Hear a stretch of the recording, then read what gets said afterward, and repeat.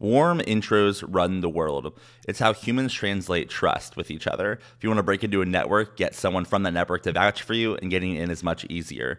With that said, I don't know how this has happened, but in 2023, getting a warm intro has never been harder. There are thousands, if not hundreds of thousands of people aiming to get into very exclusive networks, and the warm intro model isn't effective anymore. There's too much noise for the signal. So if you are a professional, if you're someone that wants to expand your network, what is someone to do?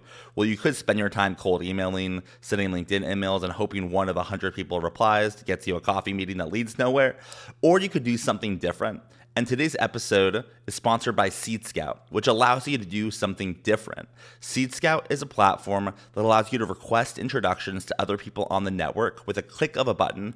No more sending long emails, no more doing all this research, right? It's simple. You send an intro request. If they want to meet you, they accept, and you're instantly introduced. Seed Scout is an alternative way to expand your network that gives someone more context than a cold email, but it's faster to achieve than that warm introduction. So if you are sick of spending hours, days, weeks, months, even years trying to break into new networks and you just want to try something new, I would check out seedscout.com, SEED scout.com.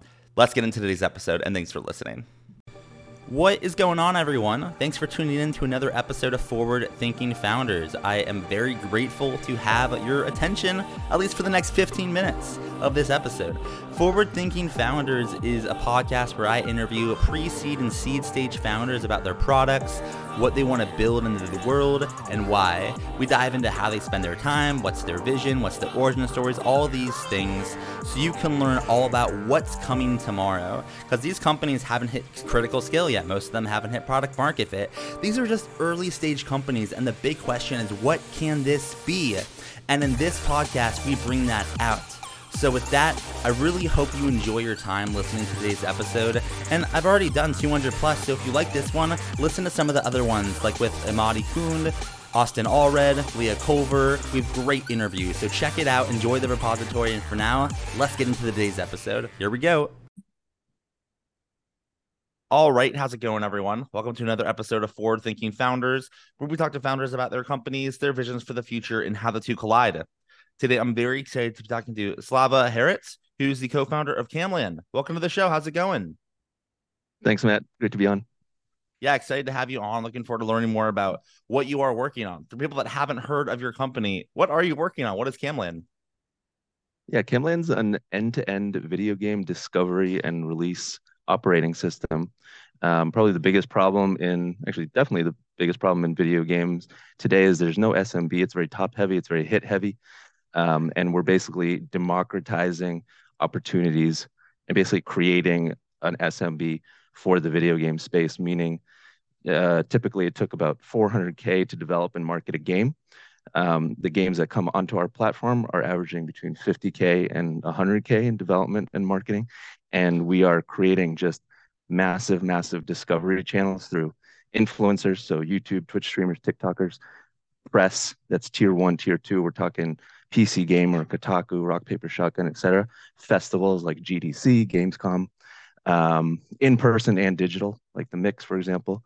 And then one of our biggest components is our advertising channel partners, which is the Google ads, TikTok ads, and Facebook ads. And we do a lot of automation. It's basically like HubSpot for the video game vertical. That's fascinating. So let's say in another universe, I have a game company, or I have a game myself, and I was listening to this podcast. Can you kind of walk through how an ideal customer would work with you? Is it kind of productized? Do they work with an account manager? How does the whole process work if someone were to engage you as a customer? Yeah, today we're in the early stages, so it's kind of I finished the MVP and raised our initial 500K pre-seed off of that very, very rough sort of post-prototype MVP in January. And so we're really on a big, big aggressive product roadmap. So today it's sort of half and half. There's a lot of hand-holding that's required to get a customer onboarded from just the initial touch of discovering us to being wow, this is actually a really cool offering. Let's get set up on the platform, and we call it start getting loud. Let's start getting loud about the game. Totally. That's there's a phase for building, then a phase for telling the world about it, and you're on the podcast, so you're getting loud for sure. Um, I'm curious. It's a super interesting idea. I haven't heard anything like that before. Where'd you get the idea from? Or in other words, what's the origin story here? Why are you working on this, and how'd you kind of get started with Camlann? So back in January, previously, my education and sort of work experience has been almost predominantly in finance and accounting. I was a fractional CFO for most of the 2010s, and I actually grew a tech-enabled finance and sort of startup growth service, if you will. But there was a lot of product. Like we were literally the first Zero and QuickBooks online accounting partners back in like 2014 when they first launched their program in the Boston area, which is where I'm from. And so I grew that company from 0 to 1 million ARR, exited in COVID, and was like, what is my passion and what am I good at? And I've been playing video games since I came from Ukraine to the US in 1989. I've been obsessed. I played over, probably 2 to 3 thousand games at this point between PC, console, mobile, etc. Just obsessed with games. And I was like, oh, gee, here's the intersection. Why don't I do the intersection of what I'm really good at, which is marketing, sales, advertising, and go vertical into something that I really know a lot about and am passionate about. And so I had a conversation with over 100 people on Discord. That's usually where gamers live. About like what are the big challenges. This was in January of 2022, and the big overwhelming response was discoverability of our game. These are developers who are making their games and they're really good at doing that, and they don't have the tools, either picks and shovels or good like service resources, like literally nothing around, to be able to make that happen because the incumbents are the major publishers, EA, Activision, even indie publishers like Devolver, for example. They've only published 100 some odd games. Our mission by the end of 2028 is to have 4,000 plus games in our ecosystem. So I'm going to ask you a question. I don't know if it's a fair question based on your vast interest and experience in games, but I have to ask, what's your favorite game, or like what's your favorite game now? Like I feel like people have favorite things, but it changes over time. Like what's your favorite historical game, or what are you playing right now that you really enjoy? So I love open world survivor craft games like The Forest. One of my actually, I think my first Steam purchase was The Long Dark. And recently I've been playing a lot of Subnautica, which is just a beautiful, beautiful game. It's like amazing graphics, really, really hooky and addictive gameplay. You kind of start on the surface and you're not sure, like, oh, I just crash landed on some alien planet, and you have to go below the water surface and explore and discover and build bases. It's amazing.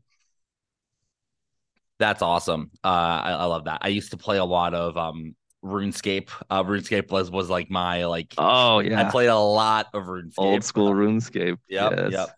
I'm curious it's as still you're around, still popular. I know I rediscovered it. I'm not playing. I feel like I these days I'm like I feel like if I got into it, my startup productivity would just like because I know how addicting that game is. It's very fun, and I would start as at level 0, again. So I don't know what my password is from 20 years ago or whatever. But I'm curious. So you're in the early stages, but you're already off the ground. You've raised a little money. You're kind of you're making this happen. I'm curious, like, what does your day to day look like? If you were to wake up and pick your most average day that you've had in the last month, what does that look like? What are you spending your time on? So we actually are. Uh, I don't want to jinx myself, so I'll knock on wood over here, but we're kind of getting close to finding a product market fit. Like we knew who our customer was really early, and like we just dialed in right in on them. So indie game studios of teams of typically no more than 10 people, um, typically without a big marketing resource, meaning like they don't have a person dedicated to it, or if they do, they're overwhelmed because there's too much to do. Um, and like, our business models, we take 30% of rev share. We take 30% of what the game sales end up being over the course of 5 years, because that's the length of our contracts, and that's price leading. Traditional publishers are 50-50, 60-40 if it's like a really forward-thinking modern publisher. So we're definitely price leaders. And so we've kind of found that product market fit. And so I'm like, yeah, we raised that initial round, but I need to add fuel to the fire. So majority of my past month has been sort of this pre-seed extension, if you will. We're kind of going for 1 million total in this pre-seed round. And I actually saw your content that was like, don't raise everything all at once. Like get a small amount at a lower valuation, and then now you have a little more traction, raise another round. So that's kind of how we're going about it. And there's a lot of interest from both angels and early stage VC. And so yeah, sure, of course. Like our goal is to bring on. So currently we have 18 studios and games in our ecosystem. Our goal is to have 30 by the end of the year. So yeah, like, if it's a 40-hour work week, which of course it's not, it's probably closer to 80 for me, but let's just for easy math, if it's a 40-hour work week, I'm doing about 30 hours of fundraising, and 10 hours of mainly business development. I have a chief of staff, which I originally thought was like not a good use of spend. It was the total opposite. Like he's just crushing all operational stuff and I don't have to worry about it, which is amazing. That's awesome. And if you kind of zoom out into the future, let's say you get the round done, you get future rounds done, you build what you want to build. What does this company look like in 5, 10 years? Or in other words, what's your big vision here and what direction are you growing in with the company?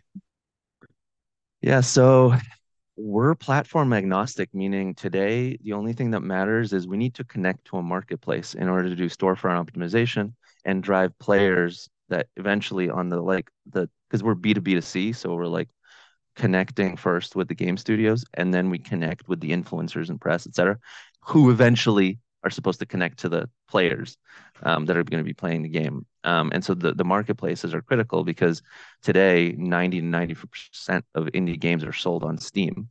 And so that's our major partner. But we do have partnership as well with Epic Game Store and CD Projekt Red's Good Old Games. And so our vision is to basically be the central operating system. So like I don't know if you know how Kindle Direct Publishing or how Audible work, but basically like massive publishers like book publishers like Random House or Penguin, they have if they want to get their book onto the Amazon Kindle store, they have to go through Kindle Direct Publishing, which is like the one centralized, the only intermediary between the authors and the marketplace. And that's our big vision. We want to be like the KDP for games, basically be the one source for if like people just it's a household name. If you're going to be publishing an indie game, whether you could be platform agnostic, it could be PC, it could be console, mobile, Web3, VR, whatever it is. We just have to connect to the marketplaces correctly.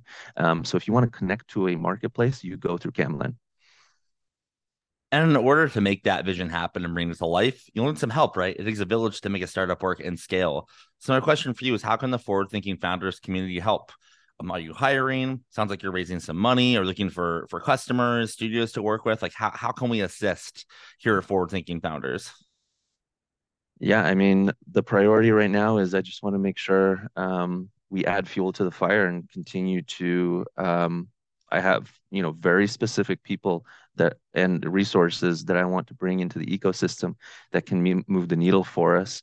So, like, I, I was a sort of semi-recruiter in a past life, in a past career, and so like bringing the right people in is not difficult for me. I almost feel like it's a form of sales. That part's easy. I need to start cloning myself and start to scale a bit because, like I said, we're really finding product market fit.